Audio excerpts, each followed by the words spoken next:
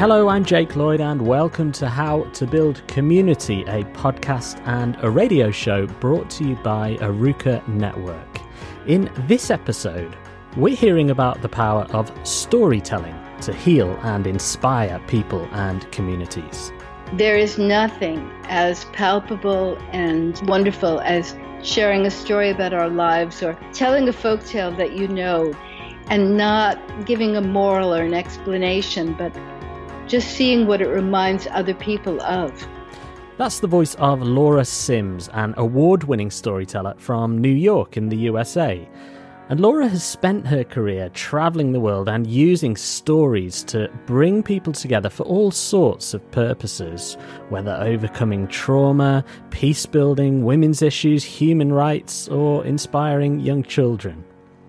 And in this interview you're about to hear, she covers all sorts of things like how stories help us develop empathy, what happens to a society that loses its interest in storytelling, the limitations of digital storytelling, and some tips for storytelling in your community. But I began by asking Laura how she first became excited by the possibilities of storytelling. Well, actually, it was quite a long time ago. And the initial inspiration, I can pinpoint a moment, but it was over a period of several years that it really gelled, was an accidental storytelling in Central Park. I dropped out of graduate school and I was going to take a year off. And I actually entered a theater company, kind of very contemporary experimental theater company at La Mama Theater. And I loved the director, and it was very unusual, and it really satisfied my interest in communication and literature and anthropology and meditation. But I quickly realized that everyone else in this company was a very experienced actor and belonged to a union and received, $500 or $600 a week, which at the time was a substantial amount of money, and I got $32. So I went to the director because I had given up my job as a roller skating waitress in a jazz club. Very lucrative. So she said, well, you would be great teaching children theater. But in truth, I really didn't know a lot about conventional theater. But I knew a lot of fairy tales and poetry. So I had a class which went on for 5 years of the children of quite well-known actors and actresses in the off-Broadway scene in New York, who came to my apartment at the time, a 6th-floor walk-up on East 94th Street. And we acted out fairy tales and then went at the end of this, the first year, to Central Park to do a performance. And their parents, of course, were invited, and it was one of those rare days where in mid-April, the sun just sort of cleared the air, and lots of people were suddenly in the park, and the Parks Department gave us chairs, and they did their performance. And everybody loved it, and of course the parents wanted them to do it again, and they saw themselves as professionals, so they said, Laura, you do something in the middle. And I didn't know what to do because I had no scenes. I can't memorize anything. So there was a Russian fairy tale that I loved. And now I've thought a great deal about this story, which was about a boy and a girl who lost their parents. Their parents died, and they decided to walk across the whole world and never stop long enough to be unhappy. And I told this fairy tale, which lasted about 11 minutes. And all that we had been seeking in the experiments that we were doing in the theater of having no form, of physicalizing, of creating a kind of sacred ritual space, it seemed to take place in this event that I accidentally created in the park. And what fascinated me about it was that my relationship to the audience was so palpable. And nobody moved for 11 minutes. When it was over, I thought to myself, I really need to explore how storytelling in traditional cultures existed, because I understood from my reading and interest in anthropology and such that the enactment of myths and stories and the engagement of this kind was very, very important in stabilizing and renewing and bringing together, or even transforming and working with conflict and so forth in community. And I had happened upon a visceral experience that I had no words for. So I never went back to graduate school, actually, because I went to the Museum of Natural History. And I really had 100 questions, and I was given a job. The People Center began, and I was given a job in the People Center, which seemed enormous to me at the time and now seems very, very small, and being in this sort of round, like almost cave-like space in which I told stories. They would give me themes or cultures, and then I had access to these amazing people. And I had access to the library behind the library.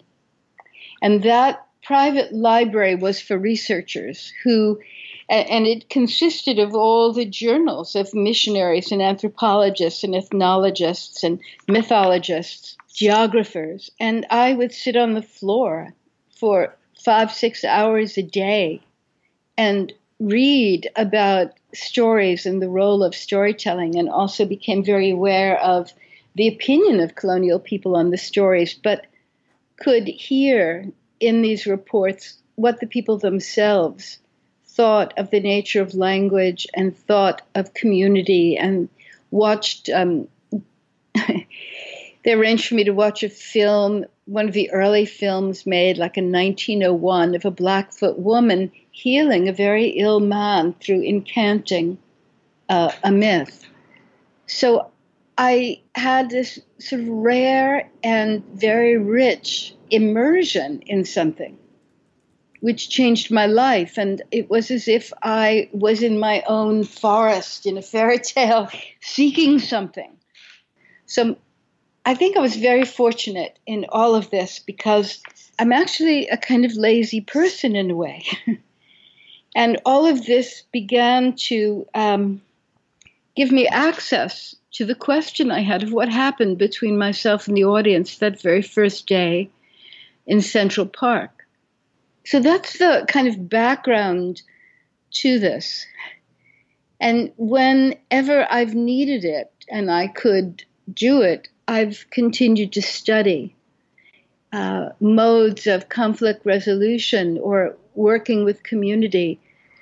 Because at one point, actually it was after 9/11, I decided that I really had to put to test what I thought about storytelling, and that I couldn't do it just by writing about it or studying. That had to be in the field. So I began working in various situations and exploring these aspects of the engagement process of reciprocal, dynamic, vivid, present, oral storytelling. So that's the way in which all of this began and continues. You've traveled the world with your storytelling, and looking on your website, you've been to universities and zoos and theatres, playgrounds, conferences, festivals, schools, corporate events, museums, and all over the world. Are there cultural differences that strike you in terms of how people engage with stories and the purpose of stories? Or actually, are we all just the same? Well, I just don't think there's a black and white answer. I was once working with ex-combatants in the east of Nepal. And afterwards, they have this wonderful feedback loop where you look at what you've done and you talk with all the staff. And the director of the program had a piece of chalk in his hand with a big blackboard, and he wanted to list all the aspects of the stories, and everyone's listening that was the common ground. And so he went around, asking some of the people who had been with me in the situation, and a list was being made. And then he asked me what was the common ground. And I said, I thought the common ground was that we all were listening, and that the way in which each person hears a story and associates, visualizes, and emotionally feels about the story is often completely unique to that person, to their culture, to their life experience, to their, sort of karmic makeup, who they are. And in some cultures, you've learned specific meanings at different levels, depending on who you are. But on the other hand, the process of visualizing and being in the story seems to, in the moment of listening, is a kind of loosening of one's own preoccupations and beliefs as one rampantly and with more ease imagines the story. And that's kind of the secret gem of what happens to people, that when you finish, you can listen to each other more fully. You've used storytelling for all sorts of different purposes, like healing and reconciliation and peace building and things like that. I wonder what it is that storytelling can do that perhaps more traditional peace projects or reconciliation projects can't do. What is it about storytelling that has an advantage over maybe more traditional reconciliation projects or medical ways of working? Well, I think it's not that it's different, and sometimes it's supplemental, or sometimes it's the key that opens the door to something. First of all, we're talking about storytelling, and there's two main categories that I work with. There's lots of different kinds of stories. So there's the traditional story, which is a kind of engagement in a symbolic narrative. And then there's the retelling and also the listening to personal stories. So those are two very powerful streams. So I'm going to tell you a story of something that happened in Haiti in a very difficult moment in a displaced persons camp outside of Port-au-Prince. And I was working with women, children, and adolescent girls in different sessions. But I was asked by an organization if I could record the stories of the women that I was working with. They had a wonderful and very resilient, supportive women's group. And over 200 women came together every Sunday. There was a remarkable woman who had sold cosmetics on the street, who rose to this position of leadership that she never suspected was part of her life. But I made this very organized schedule because how could I see so many women? And it was extremely hot. So I, had like 14 names every day on a chart, which in retrospect, I realized no one ever looked at. And one day I was there on my sort of three-legged chair, which leaned against one of the walls of a building that had not fallen during the earthquake. And of course, there were far more than 14 women, and they were arguing and trying each one to make sure that they were heard, because it wasn't that they so much wanted to tell their stories, they wanted to be heard. So I had 3 or 4 questions that I asked in the situation. But this particular day, someone else came running and called out to my translator that there were 75 women in this schoolroom. This was an international school that had been mostly demolished, and there were a few buildings left standing, and the camp occurred in the back of the school. And I was stunned. I folded up my chair. I had no idea why everyone was so angry at me, but of course it's very easy to be a target of the immense frustration, and there was so little that I could do. to help people's everyday, ordinary lives, really. Mm. So I entered a room where everyone, arms crossed, legs crossed, sat on behind these wooden tables, looking really like stuck, like they had been pasted in a state of mind. And I knew many of these women, and I knew a lot about their frustration and their misery and actually their immense capacity for joy as well. But I didn't know what to do, and I thought to start a conversation about why they were angry at me. I didn't even think we had enough hours in the day or week to vent this, and I wasn't sure it would be helpful. And I said to my translator, who was a wonderful young woman, I don't know what to do. Those are some of my best moments, really. And she said, Laura, you should tell a story. And the night before, I had spoken to a Haitian French storyteller in Paris, asking her for some folk tales that she felt were potent. And there was one that it was like crawling up the back of my legs, called The Bowl.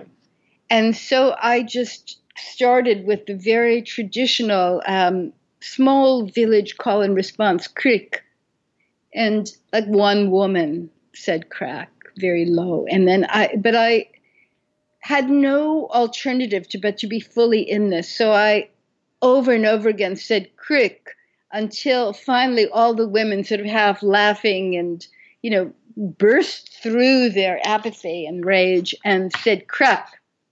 So I began this story. And the translator was great. And whenever there was a refrain, like she walked, elle marche, elle marche, she sort of turned it into a song, and all the women began to call and respond during the story. And the story, one thing leads to another, and this woman has stolen something that she won't let go of, and everything around her is telling her to let go of it. Her basket speaks, the rice speaks, the salt speaks, her clothing speaks, the water speaks. Finally, a friend's skin speaks. And she's so embarrassed by this, still all the time holding this bowl, that she ran back to the water where she had taken it from and jumped in.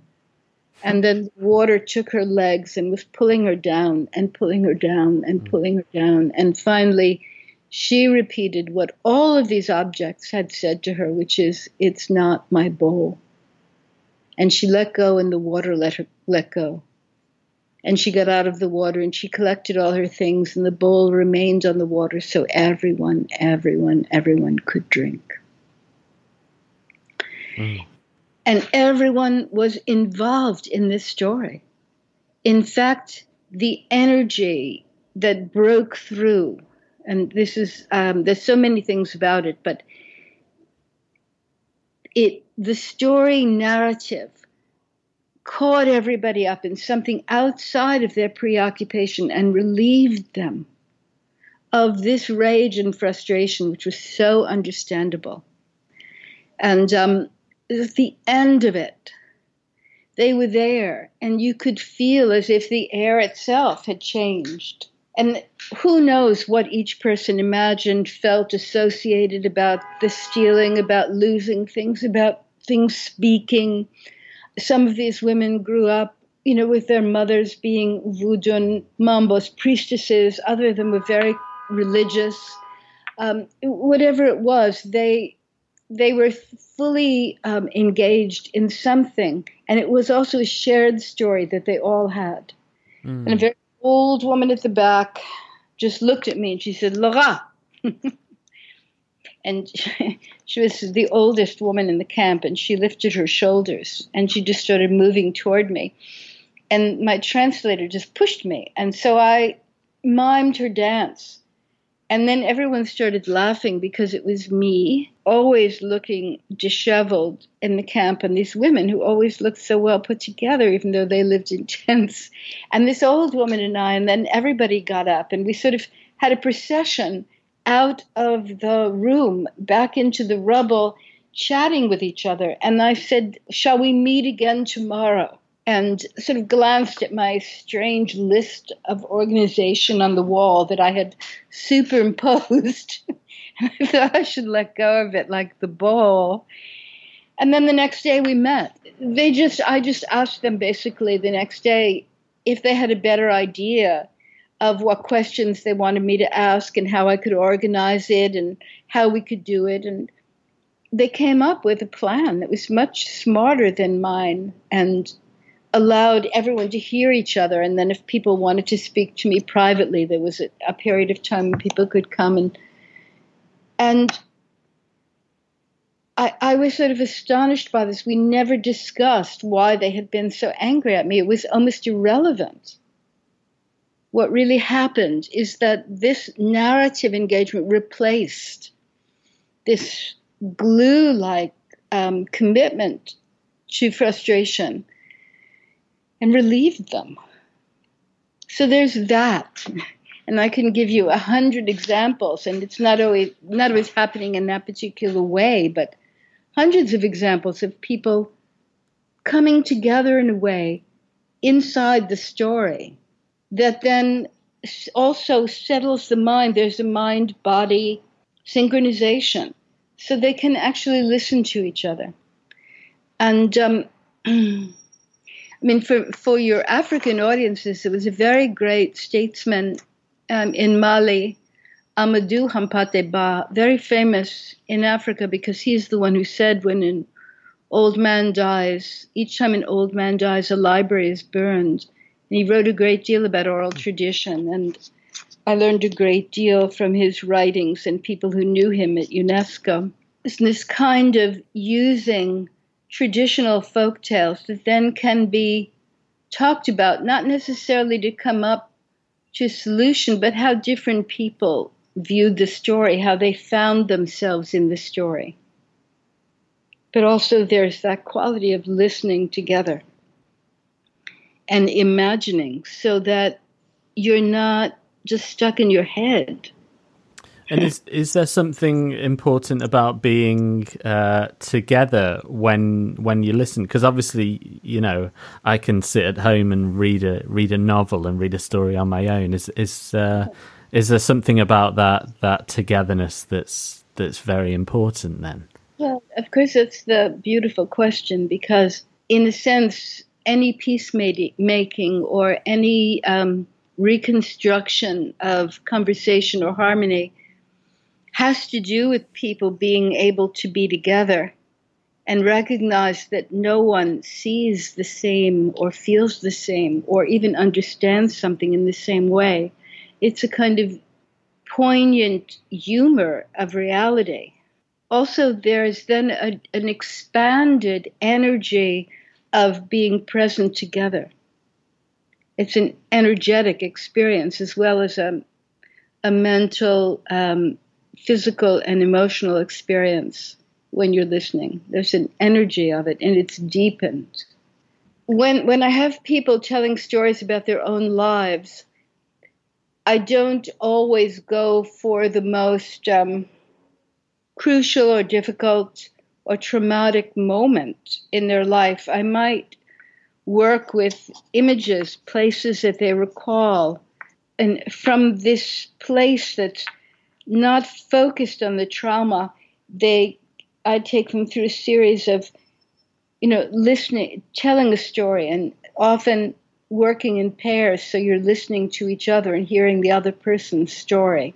It's a whole process, which is, it's too long to go into. It's not really complicated. But before I ask them to talk about something that might be really difficult and sometimes dangerous for people to talk about, because there's a tremendous fear that might rise up, or you don't know the ramifications of telling your story always to a stranger.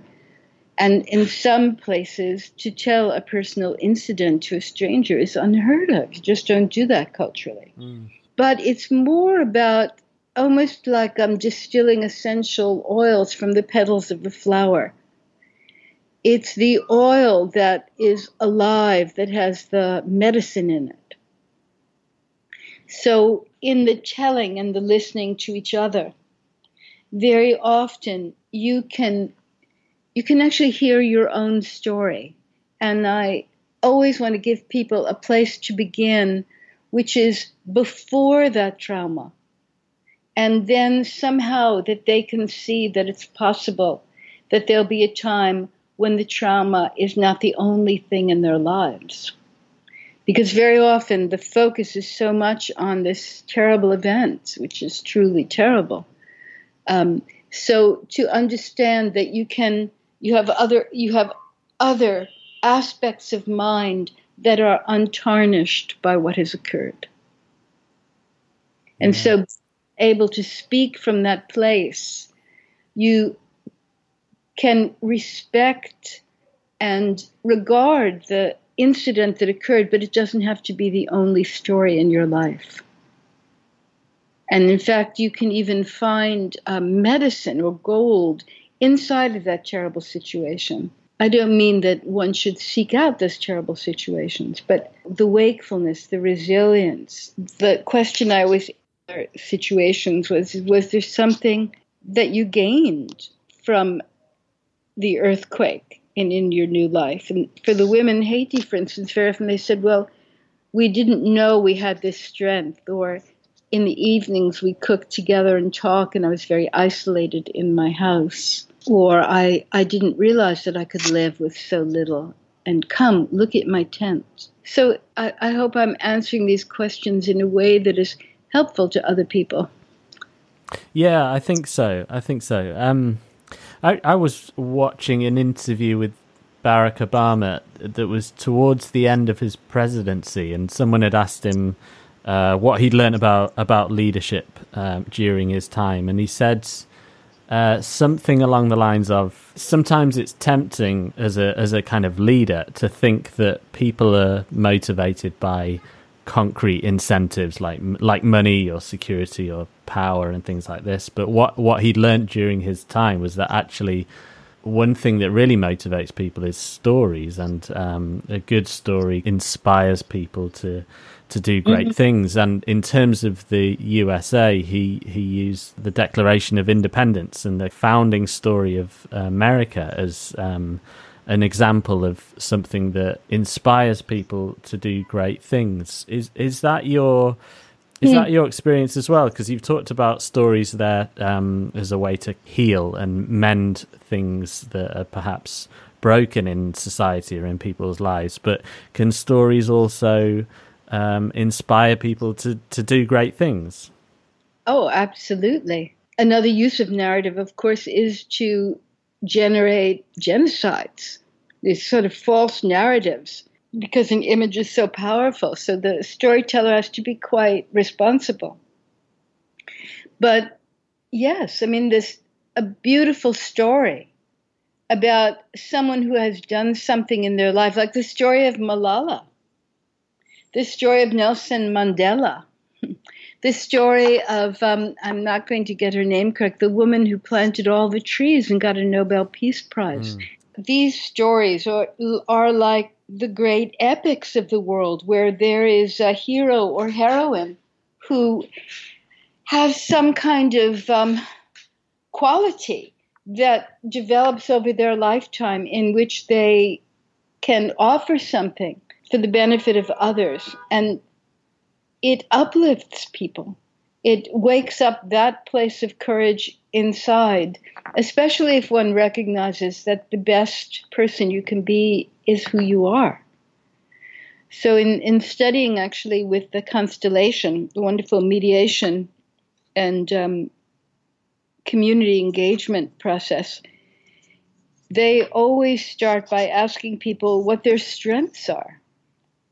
So if you're, regardless of how small or how large that strength is, you tell the story of some way in which that strength has served you or others, whether you're very funny or you're strong or whatever it is that you have. You're a good leader, or you're very kind, or you're a great cook. You have this capacity to talk to trees. I don't know.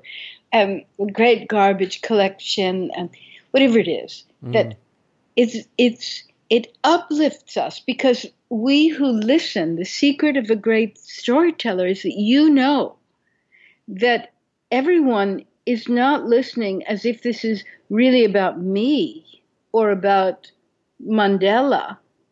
What's really happening is because to listen is to imagine you become everything in that story.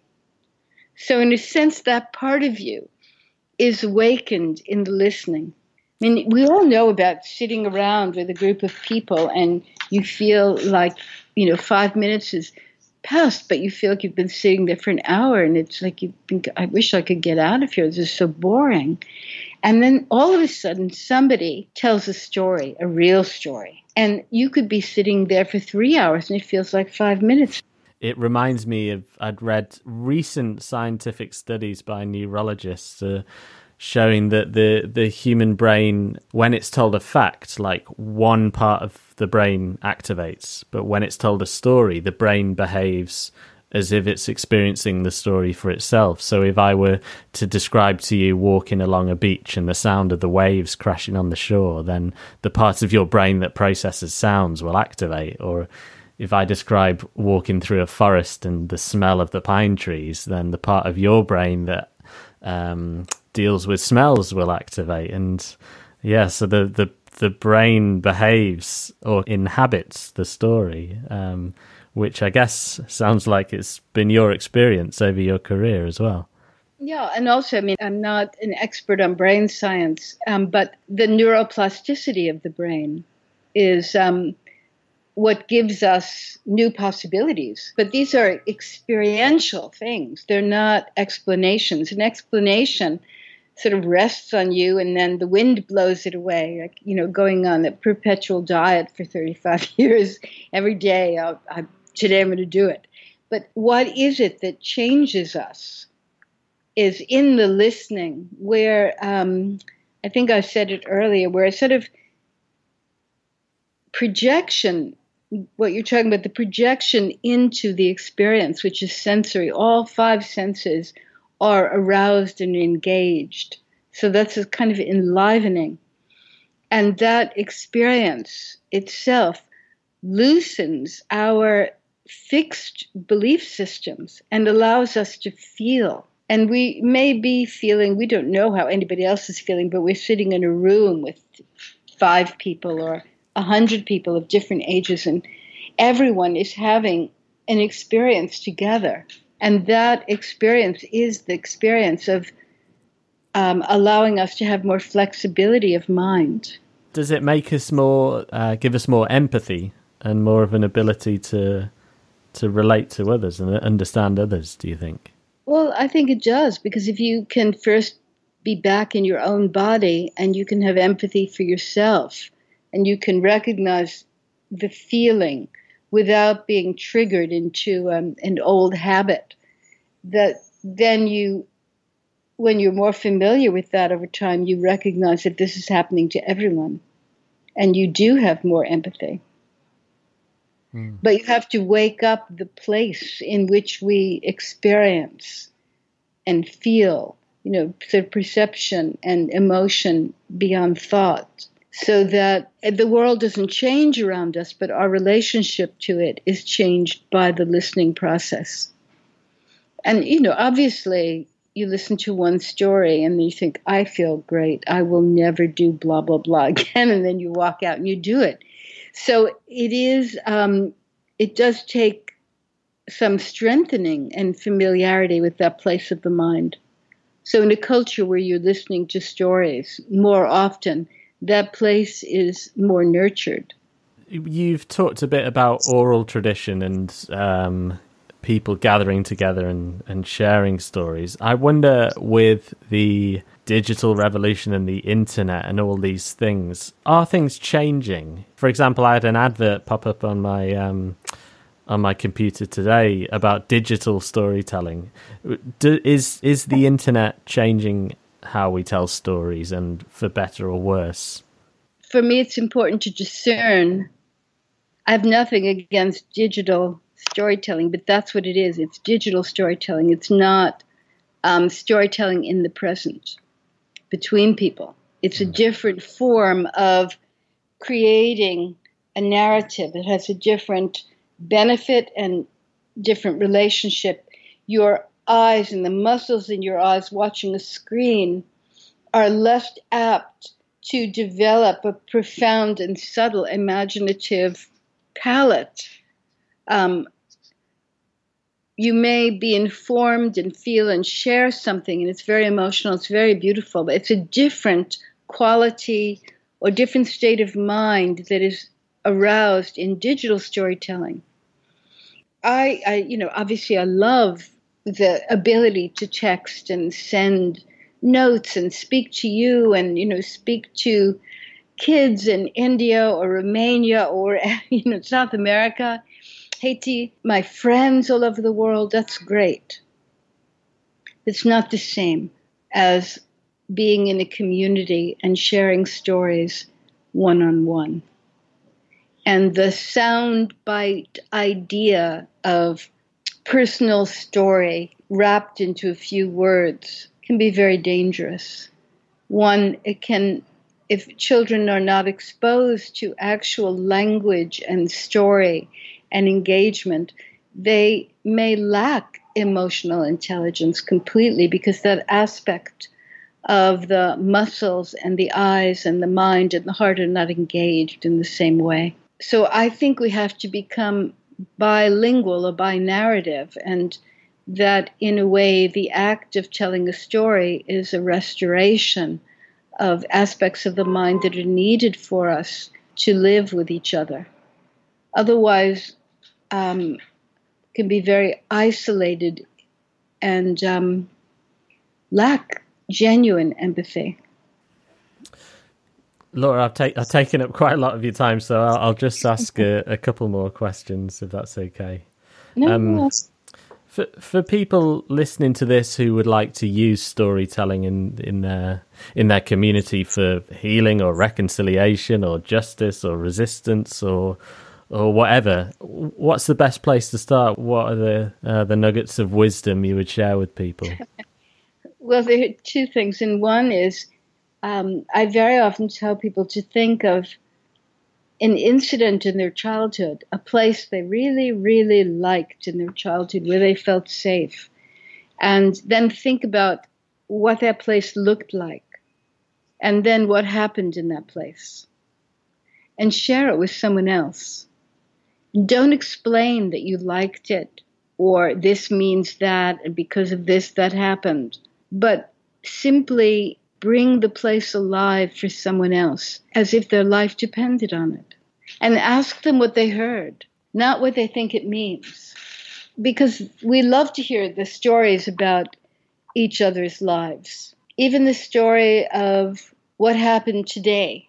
And then also, for, your audiences in other cultures, the folk tales, the small anecdotal wisdom stories and folk tales, which are so potent, are like deep wells.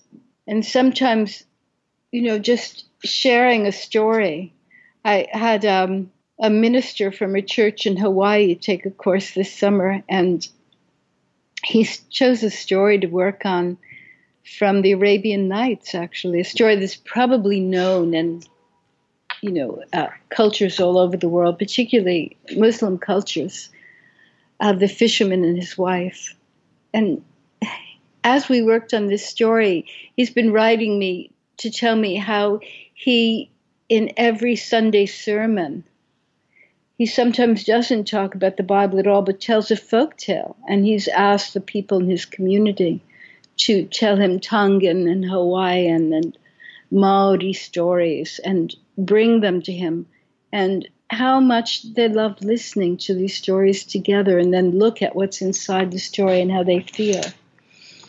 So I think one of the things is that it's important to recognize that you tell a story about yourself. You're not that child now, you are an adult. So I usually tell a story in the past tense. When I was 6 years old and growing up in Brooklyn, I loved to play in the mud with my friends.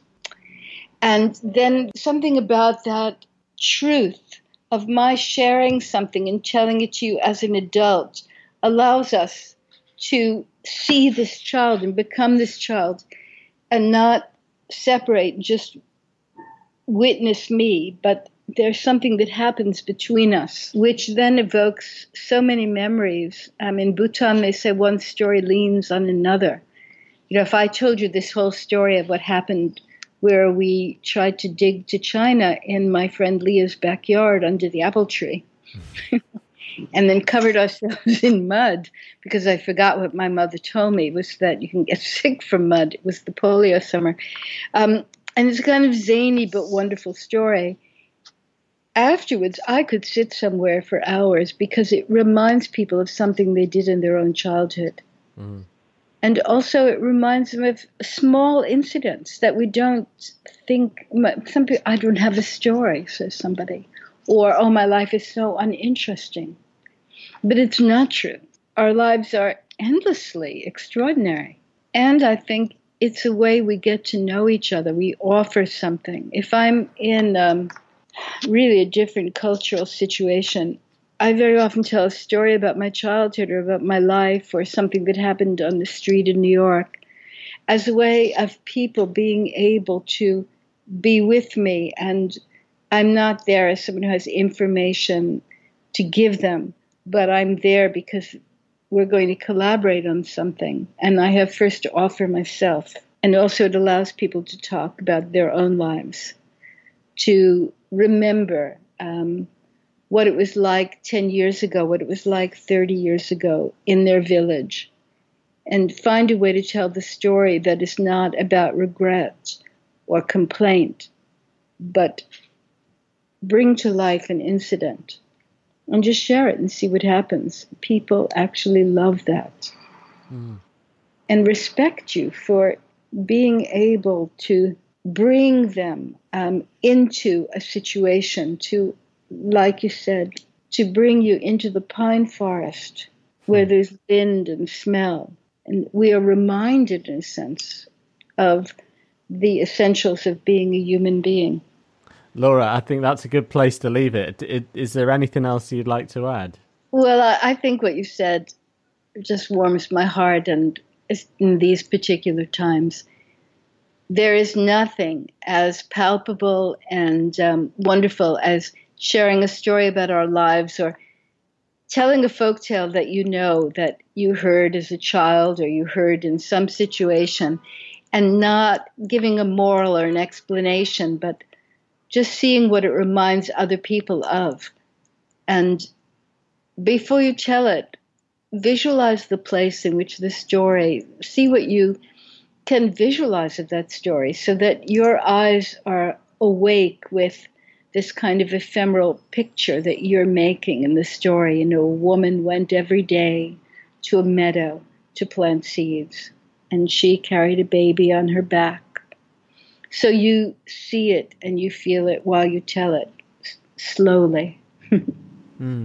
Why do you say don't give a moral or explanation? Because then we undermine the experience that one has had, and we leap up into our brains and have this kind of mental security of, oh, this is what it means. And then there's a right story. One single right story, or one way to look at something, which is how we got into this terrible dilemma we're in the first place.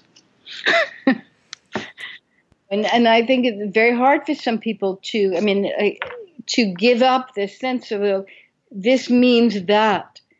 If truly we are engaged in the story and we are becoming both the perpetrator and the victim, or the man and the woman, or the child and the old person, or the fish and the rabbit, then we actually are experiencing the cause and the consequences of activities internally. And then to apply on top of that what you think is right undermines the inner capacity that has been developed to actually recall and understand causes and consequences of behaviors.